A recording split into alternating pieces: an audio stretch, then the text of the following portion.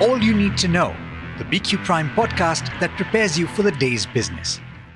Good morning and happy Friday to you. This is the daily morning update from BQ Prime and I'm Mathew. Today is the 8th of September. Here's everything that you need to know.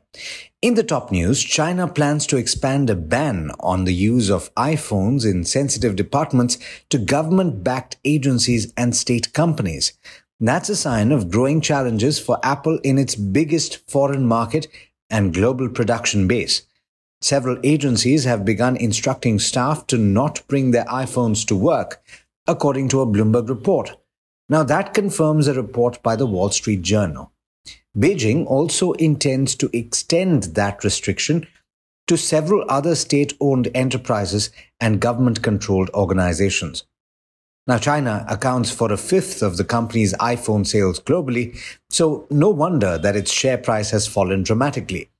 The decline over the past couple of days has eroded around $200 billion in market capitalization.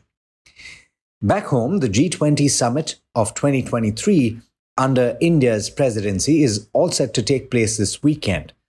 India's legacy to the group of 20 nations could be on issues as wide-ranging as cryptocurrency regulation, multilateral development, bank reform, furthering digital public infrastructure, climate financing, and formulating common debt relief frameworks for distressed countries. But the Russia-Ukraine crisis could well be a sticky issue for India to deal with. You'll find more details in the report on the website bqprime.com.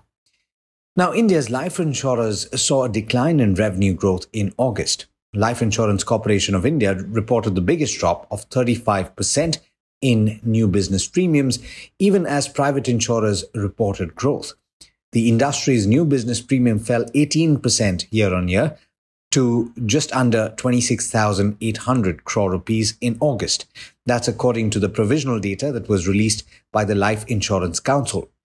The decline occurred despite a 7% rise in total number of policies sold. Sequentially, the absolute revenue fell by 4%. In other news, Taiwan's Foxconn and Franco-Italian STMicro are applying for a state support for a 40-nanometer chip plant in India. These chips, in case you didn't know, are used in cars, cameras, printers, and a wide variety of other machines. And finally, in international news, applications for US unemployment benefits fell to the lowest level since February, adding to evidence of a resilient labor market. Now, initial jobless claims declined by 13,000 to 216,000 in the week ended the 2nd of September, according to Labor Department data. That figure was lower than all forecasts in a Bloomberg survey of economists. Now, in international markets, US stocks ended mostly lower, with the S&P 500 dropping 0.3% and the tech-heavy Nasdaq declining 0.9%. The Dow gained 0.2%. In the Asia-Pacific region, though, all three early risers have started lower. Now, turning to the Indian equity markets, it's setting up to be a positive close to the trading week despite the slightly muted global cues. We've now seen gains for 5 consecutive sessions, and the benchmark Nifty 50 has made quite the move in the last hour of trade yesterday. And of course, also over the course of the week, it has closed above 19,700. In a sense, we've seen the benchmark indices play catch-up to the red-hot rally in the small-cap and mid-cap space. Another factor to bear in mind is the lack of participation from foreign institutional investors. They've now sold equity in all but one session this month. A large part of the gains in the recent times have not seen bank participation, but that wasn't the case yesterday. The Bank Nifty posted gains of over 1%, and that's a further sign that we're seeing sector rotation take place. As we close the week, we're also looking at Brent crude very closely. It has once again slipped below the $90 to the barrel mark. And this is in line with what commodity experts had told us earlier when the OPEC Plus and Russia had announced an extension of the supply curbs to December.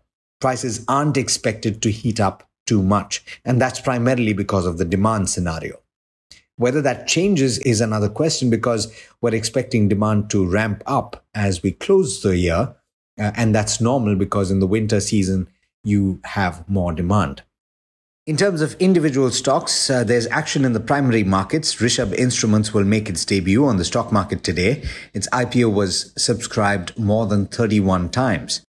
And Campus Activewear may also see some action. Its Chief Operating Officer Piyush Singh has resigned, and he hasn't held that post for too long.